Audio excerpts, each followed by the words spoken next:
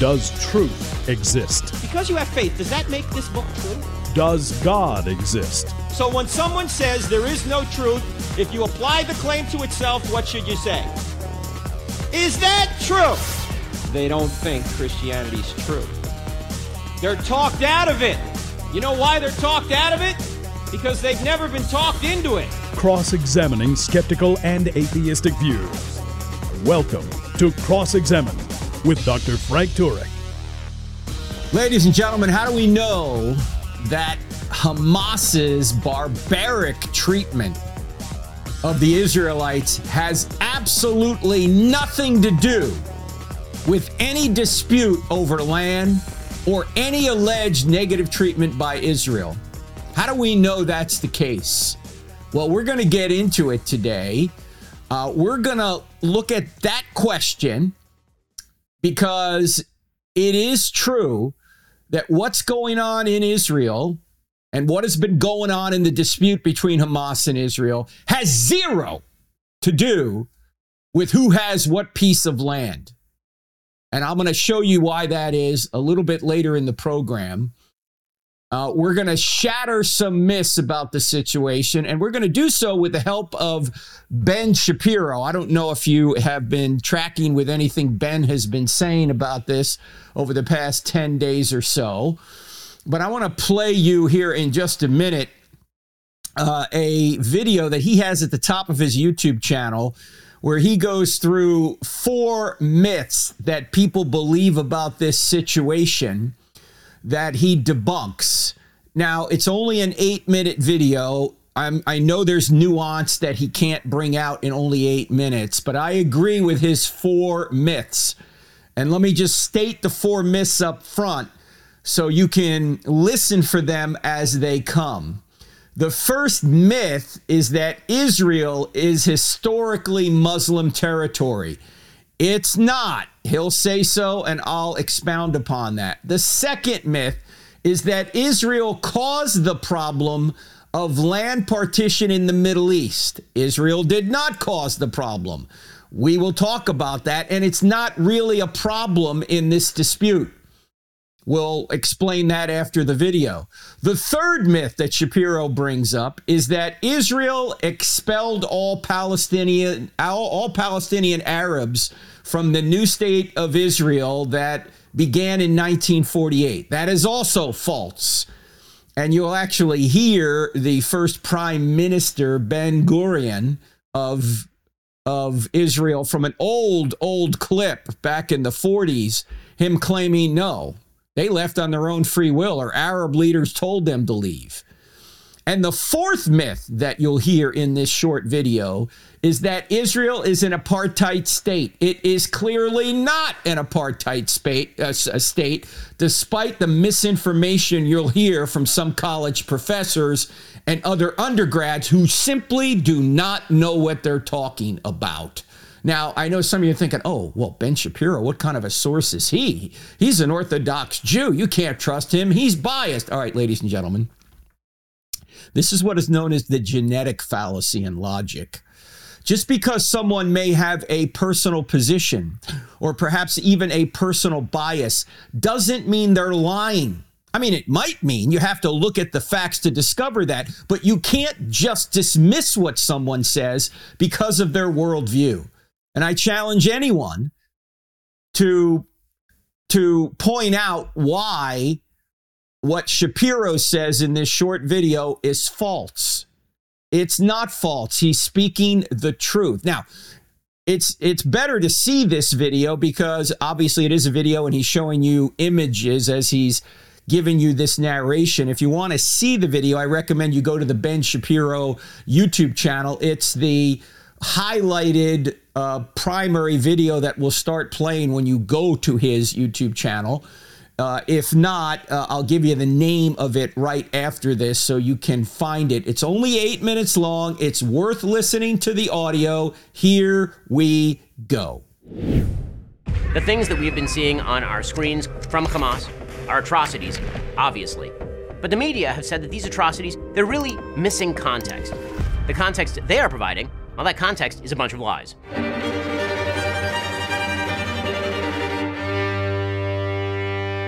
There are 4 myths generally propagated by the left around the history of Israel and the Palestinians. These myths matter because they lead people into a peculiar moral relativism whereby attempted murder or successful murder of Jews is excused, and meanwhile, the evil human rights violations of the Palestinians are minimized.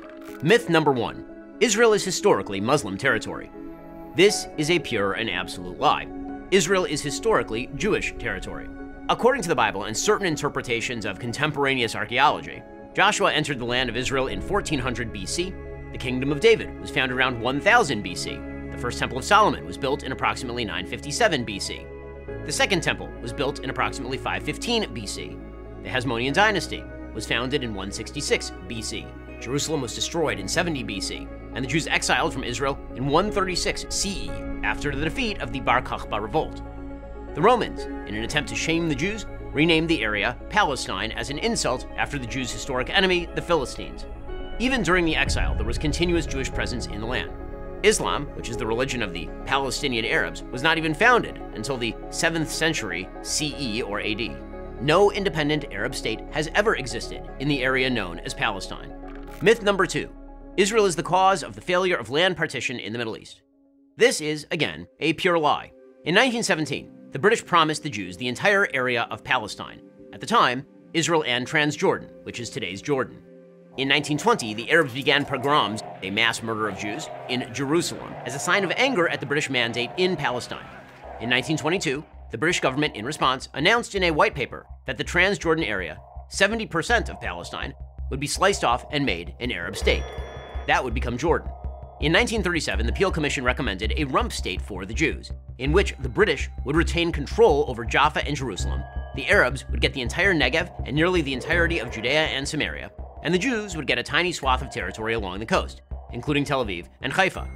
In 1939, the British, in response again to Arab pressure, restricted Jewish immigration to Palestine just as the Nazis began World War II and just before the Holocaust. Nonetheless, the Jews sided with the Brits, the Arabs sided with Hitler. In 1948, the British mandate ended and Israel declared its independence. David Ben-Gurion read the Proclamation of Independence to 13 other members of the Israel Provisional National Council. Israel had taken its place among the nations of the world. In 1964, with the Arabs still in full control of the Gaza Strip and West Bank, the Palestine Liberation Organization was founded, calling for the destruction of Israel.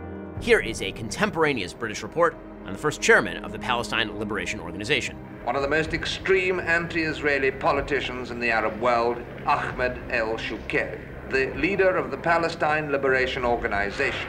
As the spokesman for 1 million Palestine refugees, he's fanned the flames of hatred for Israel with unflagging energy. In 1967, the Arab League announced the 3 no's: no peace, no recognition, no negotiations. With all of Israel's enemies mobilizing against it, Israel launched a preemptive strike on the Egyptian Air Force, inaugurating the 1967 Six-Day War. This ended with Israel gaining miraculously the Sinai Desert, the Golan Heights, the Gaza Strip, Judea and Samaria, now known as the West Bank, as well as the entirety of Jerusalem. In 1973, the Arabs launched all-out war again, this time on Yom Kippur. Israel survived and gained territory. In 1979, Israel gave the Sinai back to Egypt in return for peace. In 1993, Israel agreed to the Oslo Accords, which promised a step-by-step process to establish a Palestinian state. In 1998, Israel conceded yet more territory to the Palestinian Authority under the prime ministership of Benjamin Netanyahu.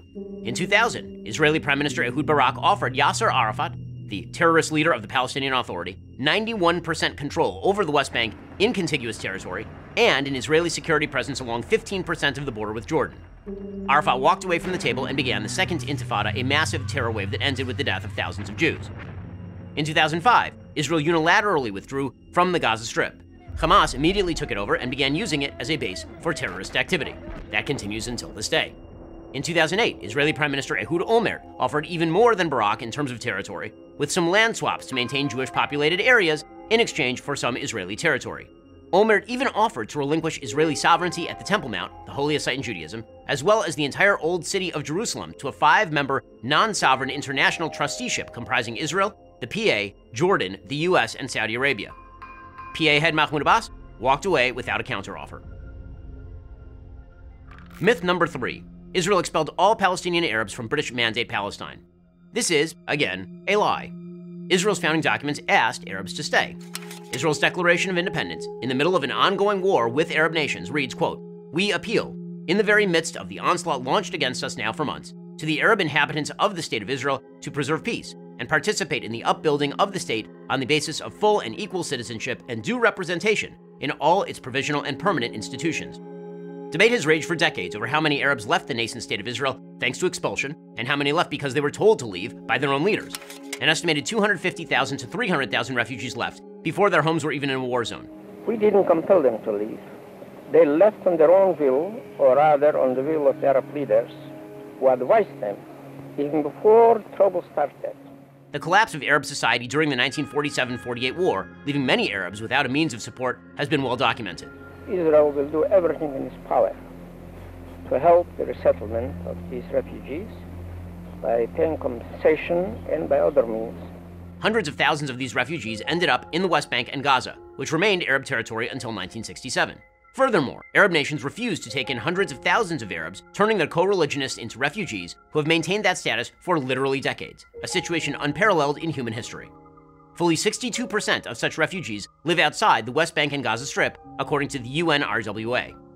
Meanwhile, Israel, tiny Israel, took in over 800,000 Jews expelled from Arab lands between 1948 and 1951 and never asked for land to be returned to those Jews. Myth number 4, Israel is an apartheid state. Israel is most certainly not an apartheid state.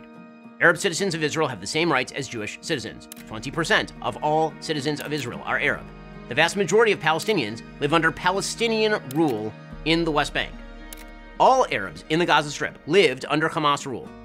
Israel's population, again, is 20% Arab. Arab parties have sat in the Israeli government, and Arab sits on Israel's Supreme Court. There are 0 Jews living under Palestinian rule. The only apartheid state is any state of Palestine. All of these myths have consequences. All of these lies have consequences. They lead to a pseudo-sophisticated context that allows for the murder of Jews. It allows people in the West to believe that the grievances that are openly articulated by the Palestinian Authority, Islamic Jihad, and Hamas are actually about territory. Hamas openly calls for the murder of every Jew in the region. The Palestinian Authority gives actual bounties to the families of terrorists. Islamic Jihad has the same exact goals as Hamas. When evil people say they want to wipe Jews off the face of the earth, we ought to listen, not make up silly excuses as to why they don't actually mean what they say. The consequences of buying your own lies, not even their lies, your own lies, is dead Jews. The world has witnessed the heinous attack by Hamas terrorists against innocent Israeli citizens. This massive and devastating attack killed over 1,000 Israeli men, women, children, babies. Thousands more were injured, kidnapped, held hostage. This sworn enemy of Israel will stop at nothing to slaughter every single Jew and claim Israel as their own. But there is a beacon of hope amidst the chaos. The International Fellowship of Christians and Jews is on the ground right now, providing critical essentials like food, medicine, and other emergency supplies for vulnerable Jews who need immediate help. But the need is massive and urgent. This great organization needs your help right now. To donate, please go to benforthefellowship.org. Give as generously as you can. Write it down. That's benforthefellowship.org. Thank you. Ladies and gentlemen, that video by Ben Shapiro is at the top of his YouTube channel. The title of it is "You're Being Lied to About Israel and Palestine. Facts, Episode 5. Right now, as I say, it's the current headliner on his YouTube channel. Right now, it has almost 1.4 million views. And let me just go over those 4 points again very quickly. The first myth is that Israel is historically Muslim territory. That's a myth because, as he points out, we know that the Jews were in the area as early as 1400 BC. Of course, they were in the area prior to that with Abraham, but Jericho and Joshua. We've been going through on our Monday night digging through the Bible or digging up the Bible archaeology course that we filmed for our TV program.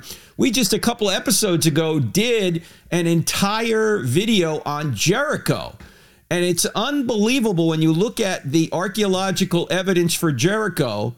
You can only conclude that the book of Joshua is an eyewitness account of what happened at Jericho because the archaeology lines up oddly with what Joshua says. I said oddly because the way the walls fell down, they came straight down as if there was an earthquake. and only one section of the wall remained, probably where Rahab was. Also, we know when it happened, about 1400 BC. We also know it was right after harvest, and they did not plunder the town. They didn't take the grain out of the town because we found jars with grain in it. So what the Bible in Joshua declares happened to Jericho appears to have actually happened according to the archaeology. How would Joshua know that, or the person, whoever wrote Joshua, how would they know that unless it was an eyewitness account? The Jews, of course, were in the land long before the Muslims ever got there. Islam began with Muhammad's alleged visit by an angel in 610 AD. This happened in 1400 BC. And as Ben went through, all of the events that we know occurred in the Old Testament are long before Muslims ever got to the land. So it's just ridiculous to say that Israel is historically Muslim territory. No, it's historically Jewish territory. The second fallacy he pointed out is that the land partition problem was not the work of the Jews. It was actually the work of the British, because they're the ones that divided it up. And then when there were wars, first of all, the Six-Day War in 1967, when the Arabs were about to attack Israel, Israel preempted their attack and took a bunch of land, including the Sinai Peninsula, which they gave back in 1979. Then there was another war in 1973 that the Arabs started. And land deals are always rejected by Hamas or the PLO. Why? That's the key to our discussion today. I'm going to get to it.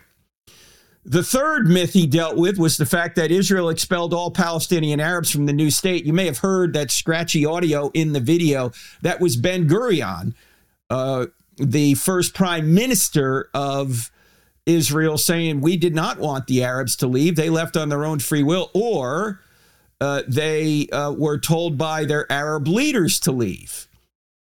And as Ben pointed out, 62% of the people that were there have left the area altogether. And isn't it interesting as well that right now with the crisis in the Gaza Strip, Egypt doesn't want the Palestinians.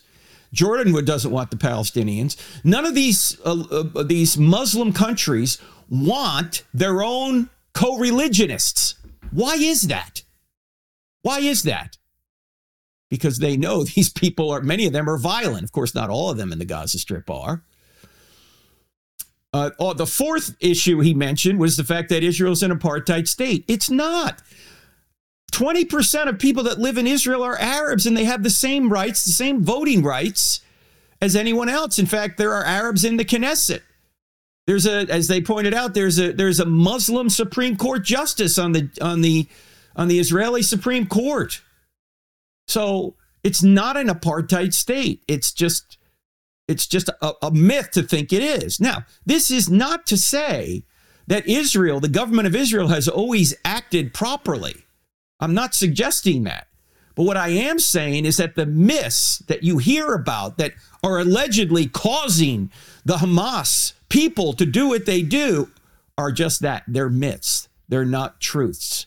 And as you pointed out, or as I should say, as Ben pointed out at the end of that video, Islamic Jihad has the same goals as Hamas.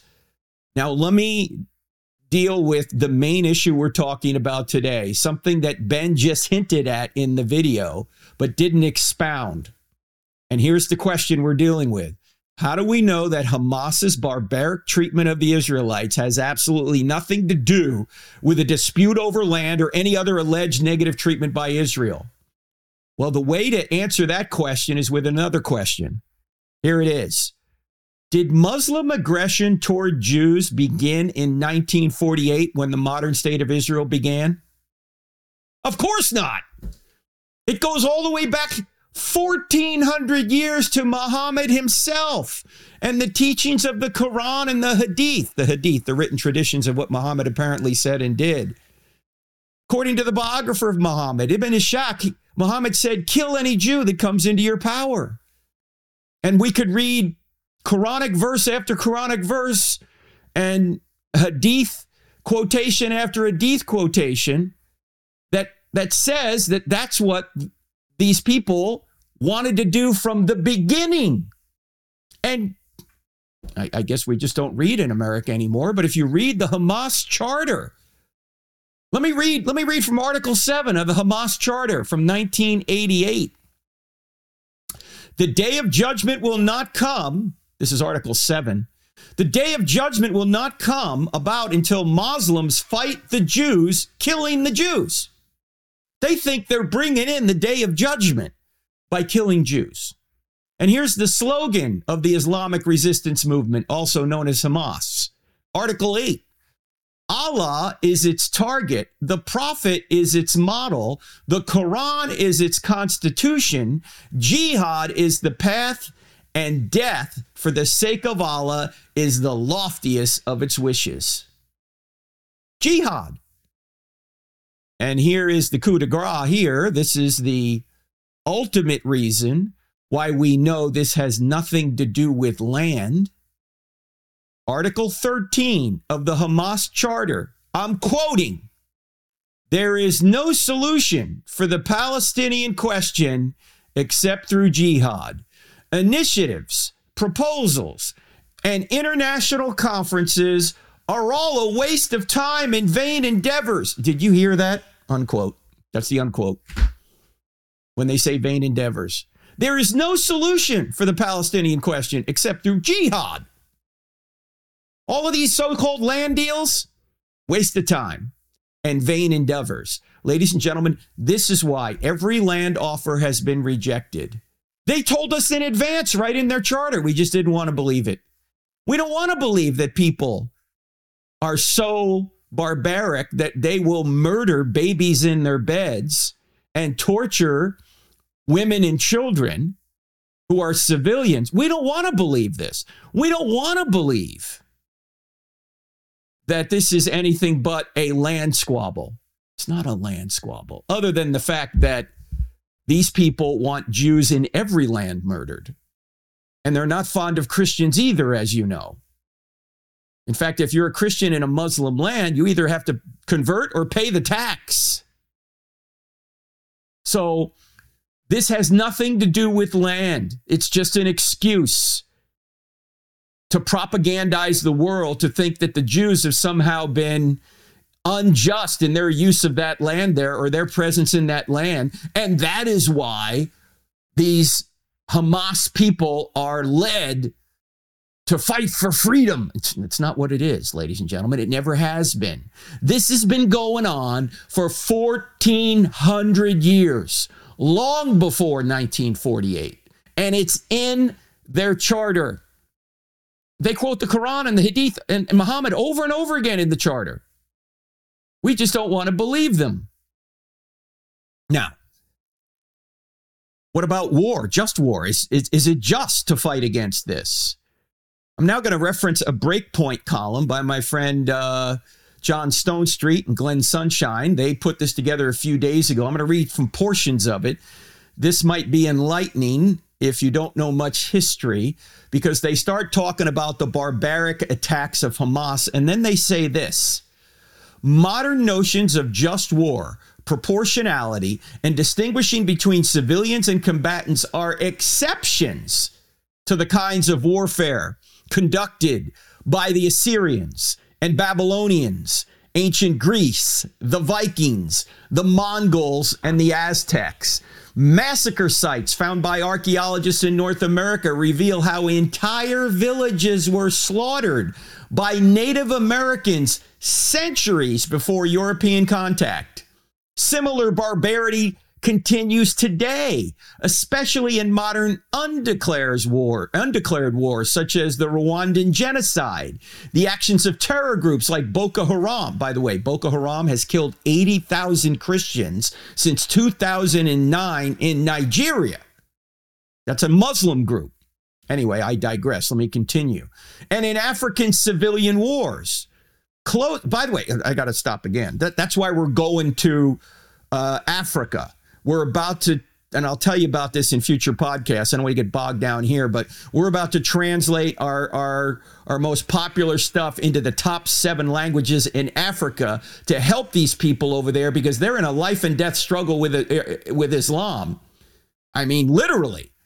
And there's 643 Christians 643 million Christians below the Sahara Desert. And Jesus said, make disciples of all nations. I'm going to be announcing more of this in future podcasts. I don't want to get bogged down, but we're pointing out here that this kind of terror is going on in places like Africa as well. Close parallels can be seen in the horrific treatment by government actors in China, in Burma, and in North Korea. And they go on to say, this should sicken us.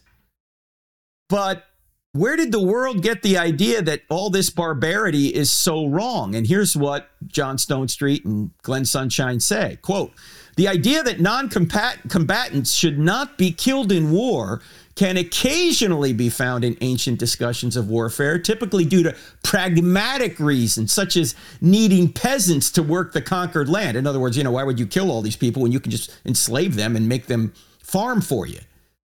Anyway, they go on to say this. Christian just war theory, in sharp contrast, saw the protection of non-combatants as a matter of principle, not pragmatism.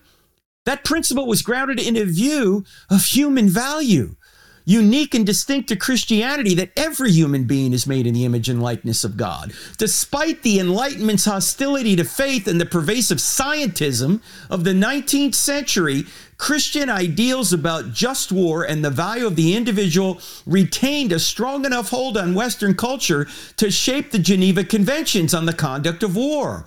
Also, Western domination ensured that countries and military officers would be held accountable for systematic violations of the conventions as happened, for example, in the Nuremberg trials after World War II. They go on to say this, Islam rejects as idolatry the idea that humans are made in the image of God. The Hadiths, the source of Islamic authority, second only to the Quran, calls for the extermination of the Jews, a fact explicitly noted in the Hamas charter. And they go on to say, without grounding for the value and dignity of individuals, a group can be easily defined as other, which justifies all actions carried out against them. And in fact, Ben Shapiro has highlighted on his YouTube channel some Hamas leaders claiming, literally on video, that the Jews love life, but we love death. Hamas, we love death. And we're actually going to put our children in harm's way because we love martyrs. And we want to propagandize what Israel does in retaliation. We want the world to think Israel is committing war crimes because they're killing children. Well, why are they're killing children inadvertently because you're putting your children in front of you in battle. Israel right now is telling certain buildings, people that live in buildings over there, they're about to blow up. They're warning them hours in advance, get out, we're going to blow up the building. And the Hamas leaders are telling their people, stay in the building. We want you to die. This is madness. Stonestreet and Sunshine go on to say it's important to note that the rejection of the value of each person also means Hamas can use their own people as pawns and agents of propaganda. Thus, Hamas places missiles and military centers in hospitals and schools, knowing that any attacks will lead to civilian casualties that can be paraded before the rest of the world. In other words, dead women and children are the intended plan, not the unintended consequence or the unexpected consequence. They go on to say, so when civilians die as an unintended but inevitable consequence, these deaths are on the heads of Hamas for intentionally placing their civilians in harm's way. That's exactly right.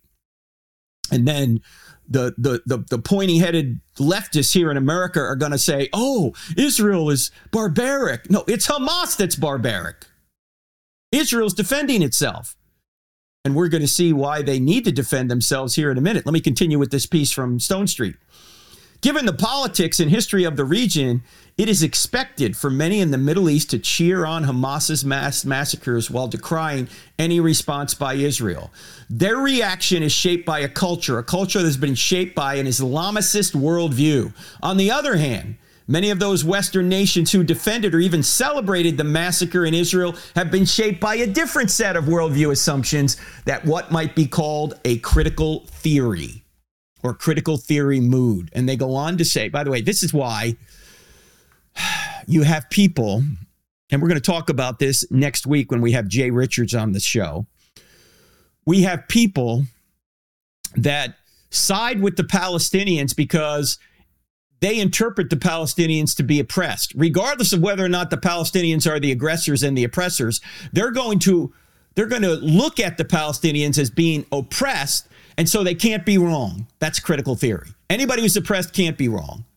Just like any minority that actually is racist can't be racist because they're a minority. This is critical theory. And we'll unpack this further in the next podcast, so just wait for that. In any event, let me finish the piece here by Stone Street and Sunshine. With the decline of Christian influence in the West, we should expect to see a resurgence of the kind of bloodlust and sadism that characterize most of human history.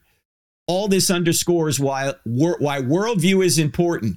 Christianity is and has been good for the world, and its decline will bring horrific consequences. Exactly. Now, before I get into the final portion here, which is going to point out what the solution to this is, or at least what Israel must do, I want to point out there's a number of events that we'll be conducting over the next couple of weeks that if you're in the area, I would love to see you.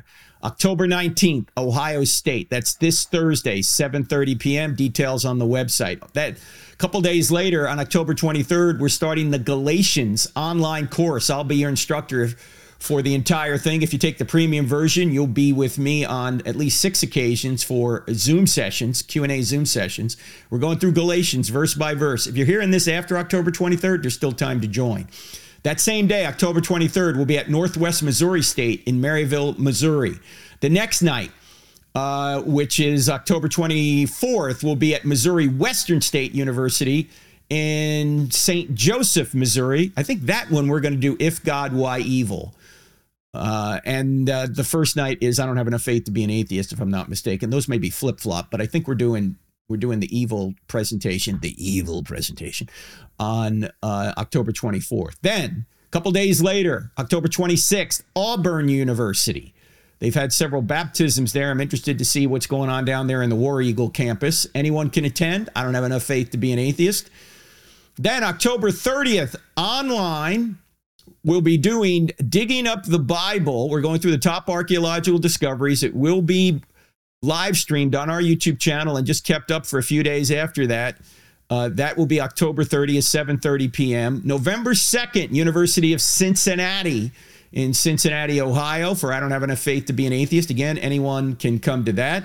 Then November 4th, out in Nashville, just south of Nashville, we'll be at the Unshaken Conference with my friends, the great Natasha Crane and the equally great Elisa Childers. Go to unshakenconference.com if you want more on that. Okay, next week, we're going to have Jay Richards on, and we just recorded that at the Steadfast Apologetics Conference just a few days ago. And Jay talked about he gave a phrase which I think is spot on. He talked about the fact that quite often we opponents of Christianity weaponize our compassion. What does that mean? Well, they know we are for love. They know we are for equality. They know we are for fairness, that we ought to be empathetic. And we know we have a tendency to want to work things out. So people try and play on those qualities that we have and try and make us think that we just have to affirm everything that goes on in the name of love, equality, fairness, empathy. And can't we all just work this out? But as we've spoken about many times on this program, false compassion is not the same as true compassion. Love does not mean approval. You don't approve of everything someone wants to do. Every parent knows this. If you approve of everything your 13-year-old wants to do, you're not loving, you're unloving.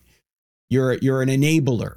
You're enabling that child to go down the wrong road when you approve of the evil that child wants to do. So love doesn't mean approval. And the same thing is true when it comes to the situation right now between Israel and Hamas. Love does not mean affirming Hamas. Love does not mean allowing people to get away with murder and leaving murderers on the street so they can murder again, especially murderers who not only torture, rape, and kill children, but murderers who use their own children as human shields and allow them to be killed for propaganda purposes, which is what Hamas does. These people deserve the death penalty, not only as punishment for their horrific crimes, but also so they will never have the opportunity to commit their demonic acts again. And the punishment is also a deterrent to others. So this idea that Israel should not retaliate, it's just madness when these more than 1,000 innocent civilians are killed, and then everybody on the left calls for a ceasefire. Imagine somebody comes into your house, murders your family, and then imagine if someone were to claim, oh, well, we can't retaliate. We can't have any justice here. We can't figure out who did it and lock them up. No, you just got to stop now. That would be madness. That's not fair. That's not just. That doesn't protect people moving forward. It doesn't get the evil people off the street. It doesn't. It's madness. By the way, as Ben said in his video, that the Palestinian Authority pays terrorists to do what they do. Here's a headline from PAL Watch. The Palestinian Authority will pay $2.8 million to families of 1,500 dead Hamas terrorist murderers this month. That's the total amount they're going to divide up amongst those people. Here's the last paragraph of the article. And we'll put this in the show notes.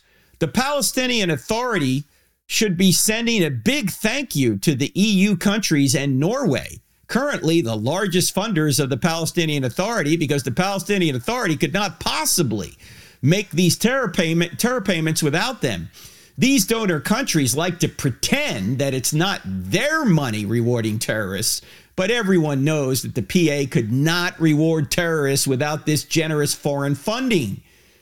When payments to teachers, police, and street cleaners are taken care of by international donors, the PA has hundreds of millions of dollars available it needs to pay for terror. The same thing is true, by the way, when Biden sent $6 million to Iran. Oh, yeah, we're not going to use this for nuclear weapons or to fund Hamas. Yeah, but they'll use the other money that you just freed up for them by giving them $6 billion to do other things. They'll use that other money to fund terrorism, money they wouldn't have had to do so before. So it's just a money laundering thing. It's ridiculous. And everybody knows it, but we choose not to believe it. Just like we choose not to believe that this isn't a squabble over land. It's not a squabble over land. Just like we choose not to believe that there are people out there that literally want to murder other people because of their ethnicity or their religion. Has nothing to do with that. We just don't want to believe that. We don't want to believe that people are not reasonable. We don't want to believe that people don't all want the same thing. They don't want the same thing. They have a completely different worldview. And by the way, this is not racism to say this, because Islam is not a race. Islam is an ideology. Richard Dawkins recognized that. The famous atheist. And it would be stupid for a Christian to say Richard Dawkins is wrong because he's an atheist. No, that's a genetic fallacy. Just like it's stupid for people to say, well, you can't trust Ben Shapiro because he's a Jew. If Ben Shapiro has his facts wrong, okay, don't trust it. But don't dismiss what he's saying just because he's a Jew on this issue. Don't dismiss just what Richard Dawkins is saying because he's an atheist. If you're a Christian, he might be right, and he is. Islam is an ideology. It's not a race. There are people of every race or ethnicity that are Muslims. Now you say, well, I mean, should we be involved? Should Christians or Jews be involved in any of this, in wars or lawmaking or any of this? Well, of course. By the way, not only did Jesus affirm the death penalty, where did he affirm the death penalty, by the way? Well, you can go all the way back to Genesis 9. Jesus, of course, the second person of the Trinity, has written the entire scripture, inspired the entire scripture, I should say. Genesis 9, God establishes government and the death penalty. And it's reaffirmed in Romans 13. And Jesus himself says to Pilate, when Pilate says, don't you know I have the authority to kill you? And Jesus says, you do, but you get that authority from above, meaning it comes from God. So Jesus affirmed the death penalty. And according to Jude, his half-brother, who wrote that little book in the New Testament called, yes, you got it right, Jude, the pre-incarnate Christ killed sinful Jews who worshiped the golden calf at Sinai. Yeah, Jesus did that. Here's what verse 5 says. Now, I want to remind you, says Jude, although you once fully knew it, that Jesus, who saved a people out of the land of Egypt, afterward destroyed those who did not believe. Jesus did that. This is the English Standard Version, a very accurate, literal version of the Bible. Jesus is the one that ordered the killing of those 3,000 or so Jews who had worshiped the golden calf. This is what Jude is saying. Of course, the book of Revelation, Jesus is speaking. Here's what he says. This is Revelation 2:23. He's talking about one of the churches that has gone astray. He says, I will strike her children dead, and all the churches will know that I am he who searches mind and heart, and I will give to each of you according to your works. Yeah, if you don't think Jesus is a judge, you haven't read the Bible. The psalmist, Psalm 7, says this, God is a just judge, and God is angry with the wicked every day. If man does not turn back, he will sharpen his sword. He bends his bow and makes it ready.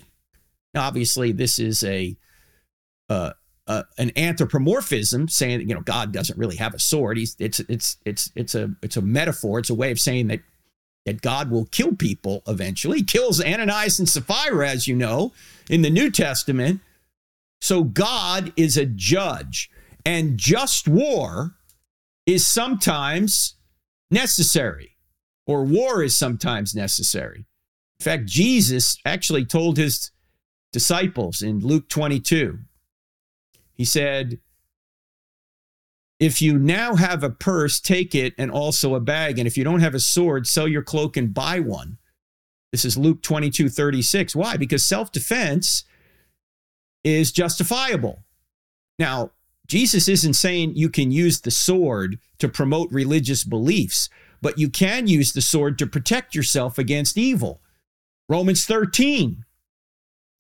God has established government, and here's what Paul says about the government. For he, the governor, or at this point it was the emperor, for he is God's servant to do you good. But if you do wrong, be afraid, for he does not bear the sword for nothing. He is God's servant, an angel of wrath to bring punishment on the wrongdoer. That's what government's supposed to do, protect innocent people from evil. Israel is supposed to protect their innocent people from evil. They have to do it with police inside Israel, just like we have to do it with police inside America. And they have to do it with their IDF, their Israeli Defense Force, to take care of evil coming from outside the country, like out of the Gaza Strip. So government is God's servant, an angel of wrath to bring punishment on the wrongdoer. This is what the scripture says. Also, we need to protect the innocent because total pacifism is unbiblical. I just mentioned Romans 13. Also, even prior to the Old Testament law, Abraham used force against aggression when he rescued Lot. That's Genesis 14. That's even before there was a theocracy. God affirmed that Abraham should go do that. And killing in self-defense is justified. Just read Exodus 22:2. The Old Testament military heroes are praised in the New Testament. Just read Hebrews 11. Of course, if there were no police or military, there would be anarchy and a reign of evil on the innocent. I mean, imagine if Hamas was allowed to just freely go into Israel without any resistance. What would happen? We saw what happened. We saw babies murdered. We saw women raped and then murdered. We saw 80% of the bodies that have been found there have been tortured. This is a reign of evil on the innocent. We need police. We need a military to protect those people. We also see Paul accepting military protection. We see Jesus, John the Baptist, Peter, and Paul. They never suggest soldiers should resign, even after they get saved. In fact, Augustine put it this way. Augustine, who really came up with just war theory, said, if the Christian religion forbade war altogether, those who sought salutary advice in the gospel would rather have been counseled to cast aside their arms and to give up soldiering altogether.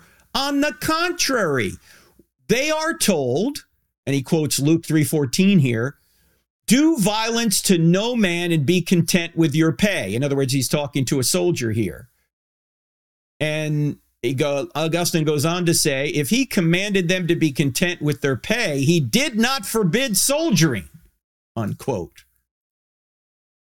In fact, Augustine said this, true religion looks upon as peaceful those wars that are waged not for motives of aggrandizement or cruelty, like Hamas, but with the object of securing peace, of punishing evildoers, and of uplifting the good. If that's not what Israel's trying to do now, I don't know what that is. They're trying to secure peace by punishing evildoers and uplifting the good.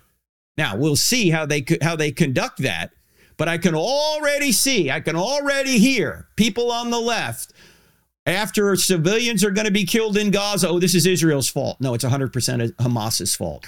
They're the ones preventing civilians from leaving the area. They're the ones hiding behind civilians. They're the one claiming they want their civilians to die for martyrdom and propaganda purposes. This is not Israel's fault. It is completely Hamas's fault. Francis Schaeffer famously said, in a fallen world, some amount of force is going to be necessary. Now, according to just war theory, which has been developed from the scriptures by Augustine and others, there are six tenets of it. And Christians can argue over this, but these seem to be correct. You got to have a just cause. That's number one. Number two, right intention. What are you trying to do? It should be to secure peace. Number three, it's a proper authority, like a just government. Number four, last resort. You don't go to war immediately when other avenues of resolving a conflict can be taken. Number five, a probability of success. And number six, proportionality. I submit to you that none of those tenets of just war theory are met by Hamas. They don't have a just cause. They didn't have the right intention. They're not the proper authority. Well, you might argue that one. Maybe they were elected. Okay, maybe we can give them number three. They were a government, a violent government. But number four, last resort, no. Probability of success, no. You're not going to beat Israel. You're just going to go in there and pick off and torture a bunch of civilians and then run away? And proportionality. Proportionality. What did women and children do to you that you needed to, without provocation, torture, murder, desecrate them? But I submit to you, if you look at just war theory right now, Israel has every one of these. They have a just cause, the right intention, the proper authority. It's a last resort. They have a probability of success. And proportionality doesn't mean, well, if you killed 1,000 of us, we're going to kill 1,000 of you. No, it means that you do enough to restore peace. And restoring peace is going to require them to get rid of Hamas based on their charter. Hamas's charter. They want all Jews dead. This is why there is no negotiating. And Biden, let me go back. Obama, Trump, and Biden got all of this wrong. Biden trying to negotiate, Obama trying to have the Iran deal. You're not negotiating with these people. You see what they're about. They're not going to obey any any sort of agreement they have with you, the infidel. According to the Quran, you can lie to infidels anyway. They're not going to obey any. You're going to send them a whole bunch of money. Then they're going to build nuclear weapons with it and fund Hamas with it. That's ignorance. You're putting your head in your sand, Obama. And Trump, you put your head in the sand as well when you're negotiating with the Taliban to get out of Afghanistan. And then the worst thing potentially anyone has ever done as a United States president with regard to the military is Biden, who, when he leaves Americans on the ground in Afghanistan, as well as $8 billion worth of weapons, which have now found their way to Hamas, at least some of them have, you leave Americans on the ground when you could have gotten them out. We're supposed to leave no man behind. And you leave Americans on the ground there and some of our allies. That is unconscionable. Biden should have been impeached. Milley and Austin should have resigned. But of course they didn't, because they're not men of honor. This is, man, when I was in the Navy, James Webb, Secretary of the Navy, whom I actually invited once to come speak to our ROTC unit there in George Washington University a number of years ago. He was a stand-up guy. I didn't agree with him all politically. He turned out to be a Democratic senator from Virginia later, but he was a stand-up guy overall. And when Webb, who was a Vietnam veteran, was the Secretary of the Navy, he thought the Navy needed to have 600 ships. And he pled with Congress to get that. And when they said, we're not going to give you 600 ships, he said, I can't get the job done. I'm going to resign. A man of honor, he resigned. Milley and Austin didn't get the job done, and they're still on the job. Something far worse than failure to get a 600-ship Navy in place. They left Americans on the ground in the hands of the Taliban. I submit to you, if Trump did that, right now you'd still see MSNBC saying, day 512 Americans left in Afghanistan. Yeah. Friends, we're never going to get through any of these issues unless we're willing to know and believe the truth. Let me say one other thing about this, two other things. Well, the truth is, as we've been saying here, this is a worldview issue. It's not a land issue. This is what Islam, radical Muslims do. They want all non-Muslims dead, especially Jews. We ought to believe what they say because they're also telegraphing what they believe by what they do. But let me also say this. Do not call these people animals. They're not. I know it's frustrating and it lets off steam. It lets out some of our moral outrage when we call people who do this animals, but they are not animals. That's dehumanizing them, like what the Nazis did to the Jews. Do not do that to other human beings. They are made in the image of God just like everybody else. They may act like animals, but they are not animals. If they were, they wouldn't be morally responsible. They are morally responsible for what they've done. And that's why the appropriate thing is to give them justice. And justice means that they are going to be targets of the Israeli military because they deserve to be targets for what they've done. They not only need to pay for what they've done, they need to be taken out so they don't do it again. Animals are not morally responsible. Hamas is. And I pray for them. We should pray for Hamas. We should pray for the people of Gaza. We should pray for our enemies, as Jesus said. And of course, we should pray for Israel. And the biggest thing we want to pray for is the salvation of all these people, because that's ultimately the most important thing, their salvation.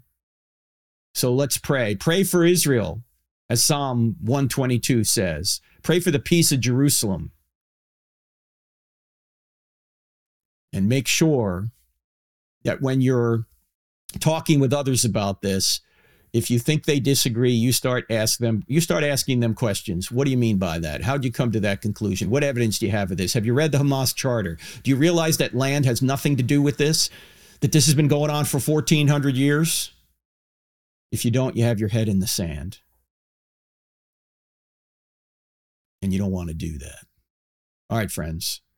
Lord willing, I hope to see you here next week. In fact, Jay Richards will be on. We're going to talk about gender ideology, and it's going to bleed over into this Hamas, we're going to talk a little bit about that, this Hamas-Israel situation. So don't miss any of that next week. And don't forget, this Thursday, Ohio State, several colleges in Missouri next week, and Auburn as well next week. Hope to see you here in just a few days. God bless.